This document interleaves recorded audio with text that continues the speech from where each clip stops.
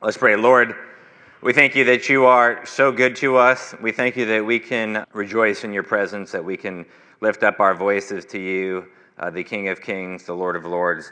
Lord, thank you for the worship team and their service to you. Thank you for their service to this body and leading us in worship, God.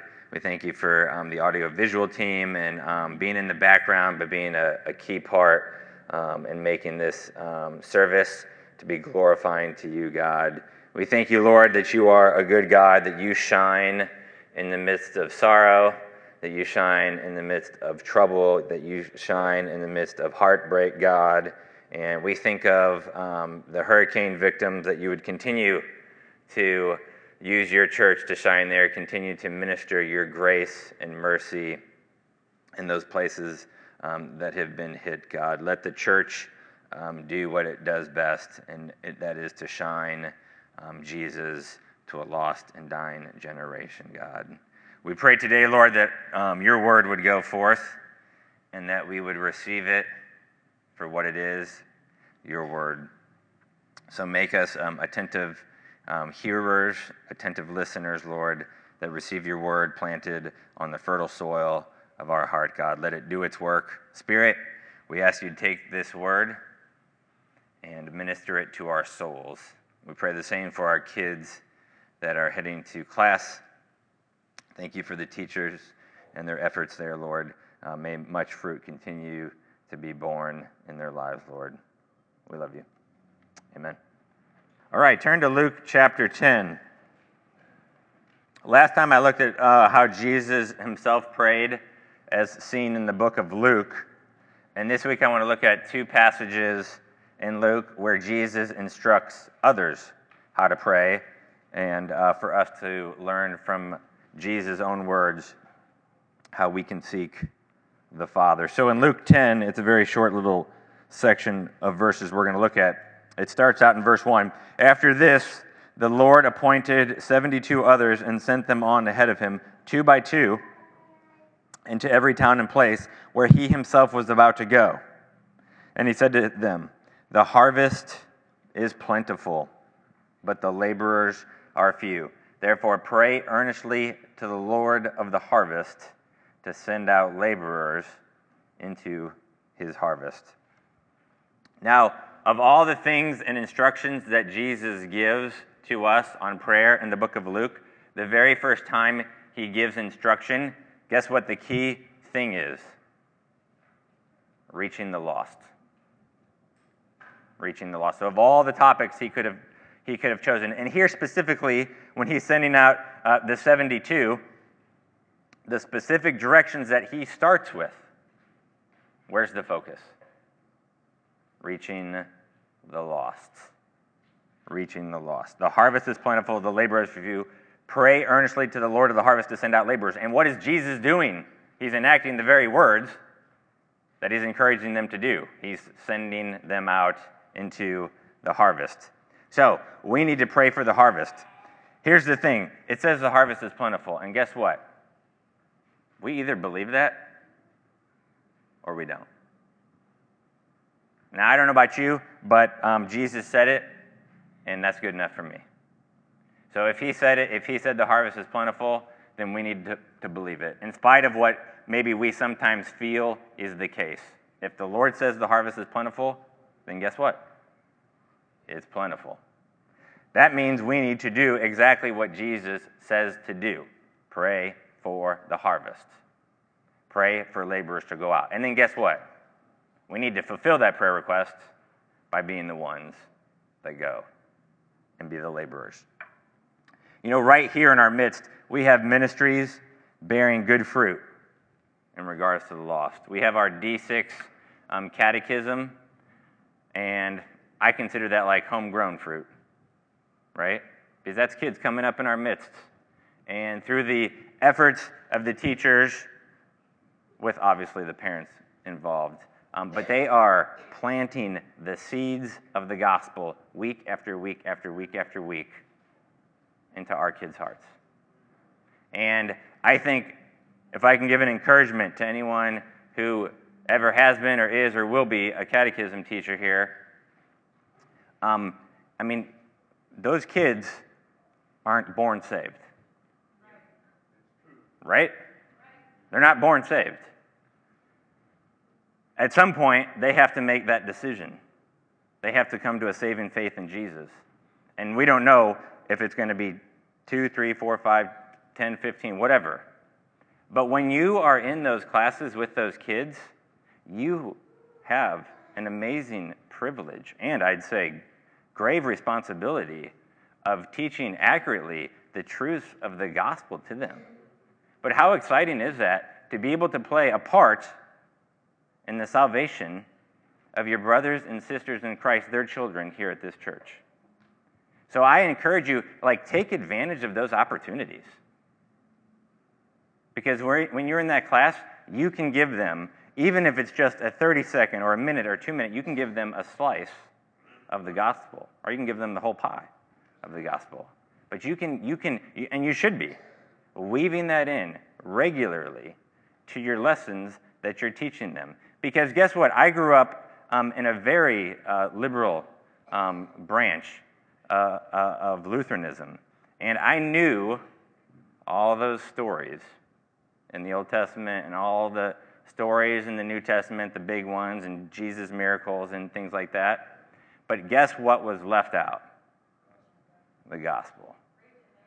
So those messages might teach me good moral character to have, which I didn't have, but it didn't give me the very thing I needed most, the gospel. So let's make sure the key thing, the thing that saves, is included in the very message we're giving to our own children. And parents, this can apply to ourselves in our own homes, with our own Bible times and our own instruction to the kids. The gospel should be the framework from which we're operating, but it should be woven into every message that we're giving them. Otherwise, all we're going to do is we're just going to raise good, moral, upright citizens. And maybe you're doing a benefit to society in general in some loose sense, but you are doing great damage to their soul because you're just damning it to hell. The gospel has to be there, and it has to be loud and clear. And my personal opinion is that I think that if we err, most parents err on swinging towards law. Now, some swing too much towards grace, but we swing too much towards law, and we leave out grace. And grace should be shouting from the rooftops in our houses. And it's often just like a tiny whisper in the background. And that damages our kids. They should see the beauty, the glory of what grace is, what it means to have Jesus in your life. And each one of you are the best testimony to that fact. The best or maybe the worst, right? But you're the testimony. And they're the ones, they're watching you, and you make the testimony to them about the beauty of the gospel. So I encourage you, make it beautiful. Show them the beauty that is there. We've also had fruit through IGY this year. We've seen 6 people get saved this year through IGY. That's amazing, guys. That's awesome. 6 people transferred from the kingdom of darkness to the kingdom of light.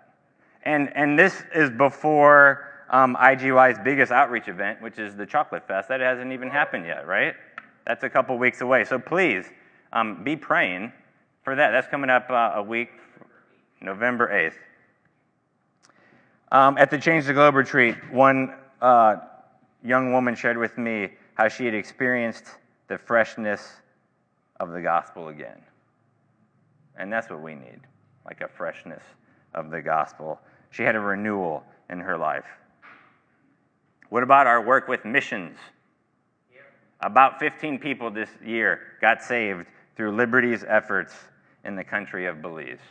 15 Belizean people. You heard some of those stories shared a number of months ago. If you missed out on that week, you need to go back and listen to the podcast because it was very encouraging and exciting to see how God is using our church. And here's the thing, all of you had a hand in those things. If you prayed, if you financially supported, if you encouraged people, if you actually went and were a part, you had a hand in those things. Okay? That's the body being the body. Okay? Not everyone can go, but you can partake in the going. Not everyone can fly thousands of miles, but you still can partake. Because why? The body is the body. Okay? So part of the body can get on that plane and go. Part of the body can stay back here and commit to praying. Part of the body can take some of their finances and make sure that trips happen. The body being the body.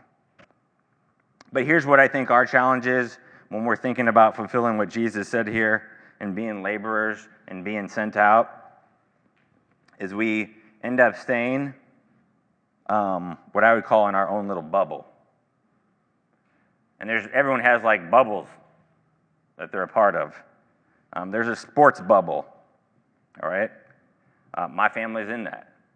We're in the basketball bubble. There's the homeschool bubble, the private school bubble. And we think, here's the challenge. We think some of these bubbles don't have unsafe people in them. That's what we think. And actually, sometimes we kind of gravitate towards those things because that's what we think. But don't assume the people that are kind of in your close-knit Christian bubble are believers. You already know too many people that go to church that probably aren't saved. Right? I mean, most people, at least today, people still, I don't know what the percentages are, Barna could tell us, but many people still go to church on a regular basis. I'm not sure some of those people are saved. So just because people participate in a Christian organization, just because they go to church, just because they go to a Christian co-op or a Christian school, that doesn't mean they know Jesus. I teach part-time at a private school in Wentzville, and I was talking about Jesus, and I was in the middle of talking, and I was saying, and when I got saved, and this kid interrupts me in third grade, and he's like, well, what does that mean, saved? And it kind of like dawned on me. Here I'm teaching at this Christian school, and this third grader had apparently never even heard the term saved before. So my Latin class turned into a little theology class for the next few minutes, right? What an amazing opportunity. But, that is a bubble right there. Private Christian school. But even within that school, right, there's families and even kids that don't know the gospel. So we're all going to operate in different bubbles, but my encouragement is just don't assume because people are using the label Christian or it's a really conservative organization or something like that. There might be actually opportunities within those bubbles that you need to look for. Don't assume everyone who says they're Christian is a Christian. So look for those opportunities in the bubbles. But then the other side is we need to make sure we get outside of those bubbles. Okay, that maybe a good number of them in some of those bubbles are saved. Guess what? Jesus says, go. He gets 72 together, and he sends them out of their bubbles, right? They had the Jesus bubble. That's a pretty cool bubble to be in, I want to be in that bubble. But even Jesus was like, okay, time to get out of the Jesus bubble and go out there and do something with what you've learned in my bubble. So he sends them out. And we need to be thinking and looking and really, for many of us, probably forcing ourselves out of our bubbles in order to reach the lost. So we need to get outside of our bubbles. Look at Luke 18. Luke 18, there's actually two parables here on prayer. We're going to look at the second one. In verse 9 it says, Jesus also told this parable to some who trusted in themselves that they were righteous and treated others with contempt. 2 men went up into the temple to pray. One, a Pharisee, and the other, a tax collector. The Pharisee, standing by himself, prayed thus, God, I thank you that I'm not like other men, extortioners, unjust, adulterers, or even like this tax collector. I fast twice a week, I give tithes of all that I get. But the tax collector, standing far off, would not even lift up his eyes to heaven, but beat his breast, saying, God, be merciful to me, a sinner. I tell you, this man went down to his house justified rather than the other one. For everyone who exalts himself will be humbled, but the one who humbles himself will be exalted. So here in this parable involving prayer, what is the focus? Well, it's about coming before God and how we justify ourselves or understand where our justification comes from. Really, Jesus is kind of answering the question, how do I know I'm saved? I mean, he makes it clear, the Pharisee's not, the tax collector is. That goes against the convention of the day. What is Jesus driving at? He wants humility. That's why he sums it up in the very last part. Everyone who exalts himself will be humbled, but the one who humbles himself will be exalted. Look at Psalm 51. It says this in verse 13 of Psalm 51. Then I will teach transgressors your ways, and sinners will return to you. Deliver me from blood guiltiness, O God of my salvation, and my tongue will sing aloud of your righteousness. O Lord, open my lips, and my mouth will declare your praise. For you will not delight in sacrifice, or I would give it. You will not be pleased with a burnt offering.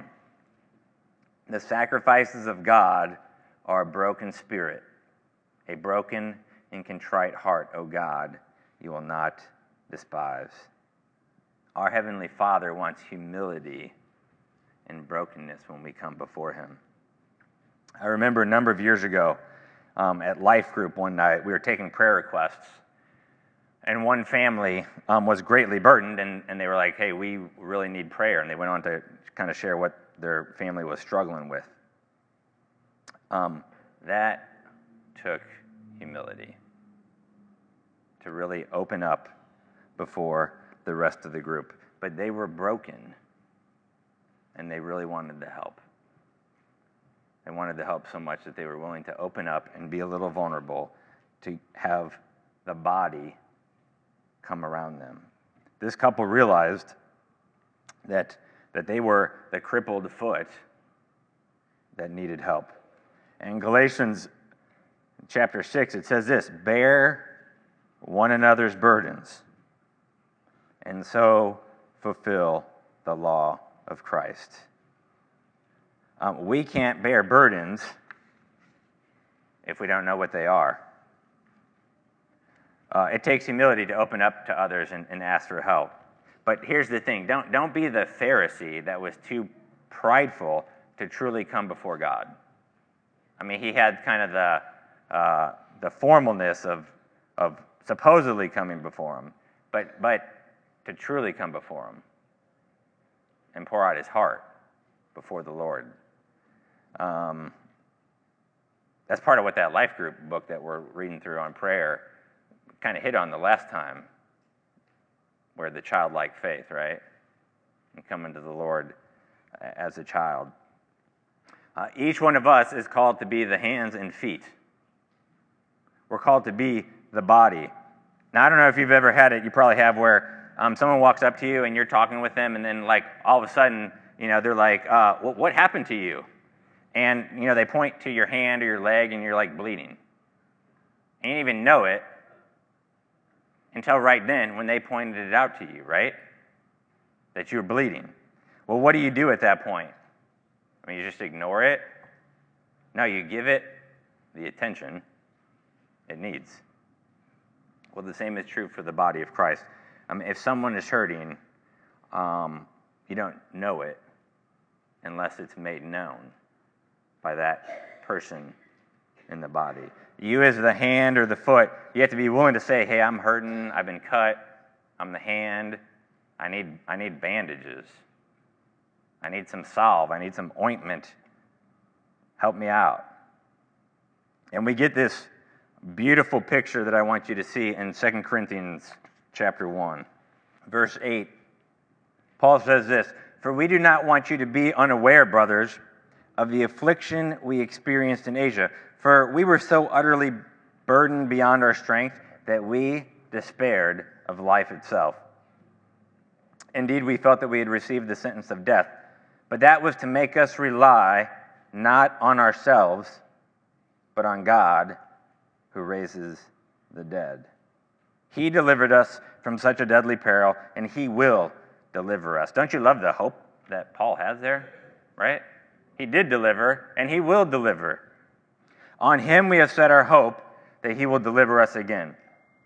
You also must help us by prayer, so that many will give thanks on our behalf for the blessing granted us through the prayers of many."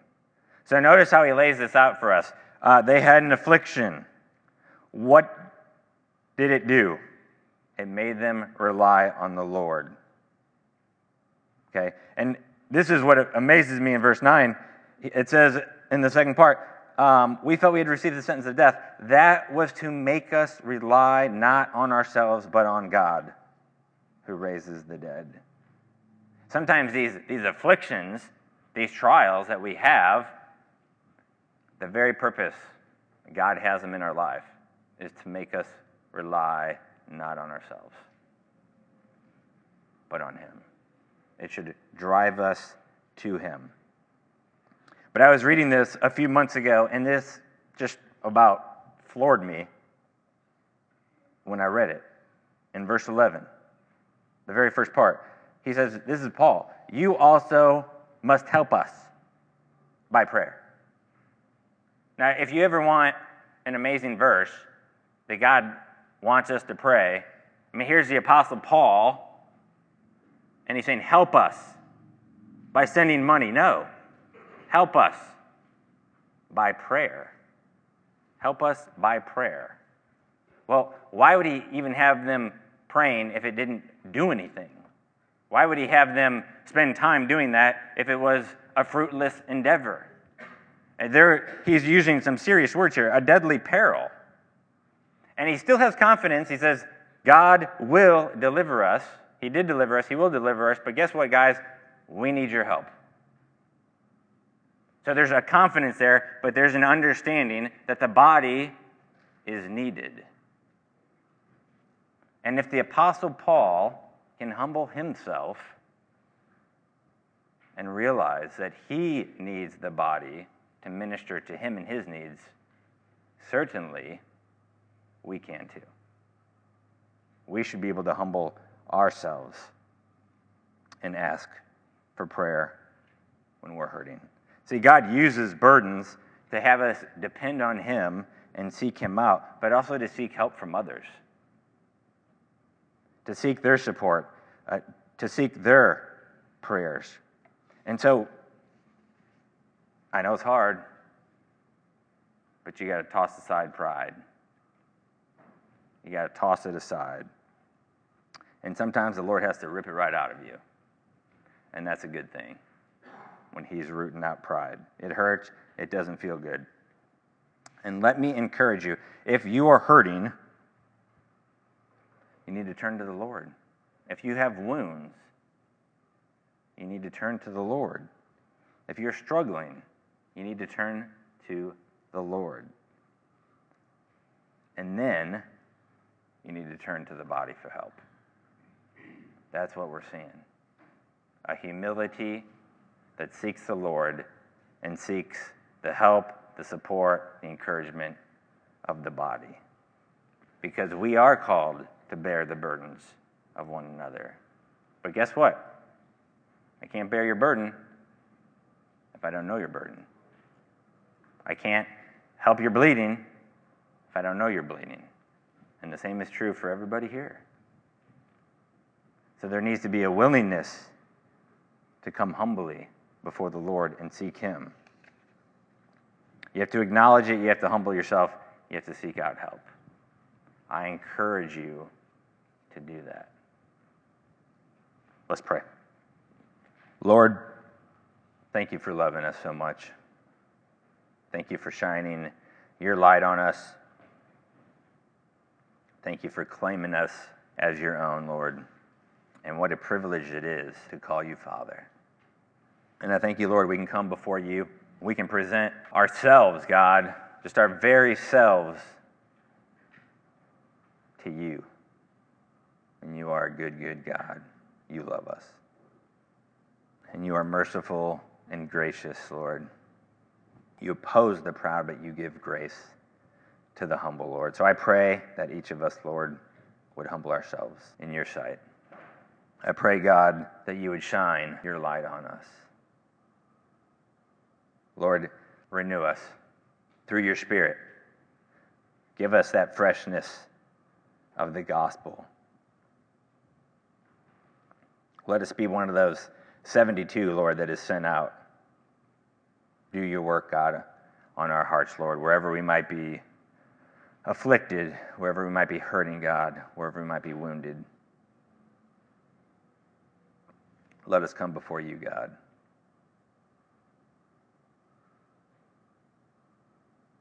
Humbled in your presence.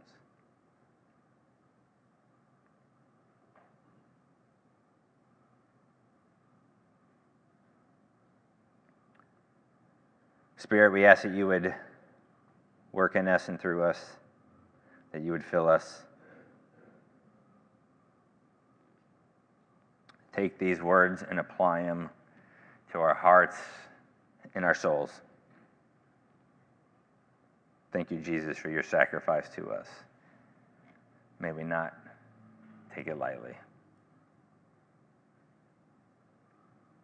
We love you. Amen.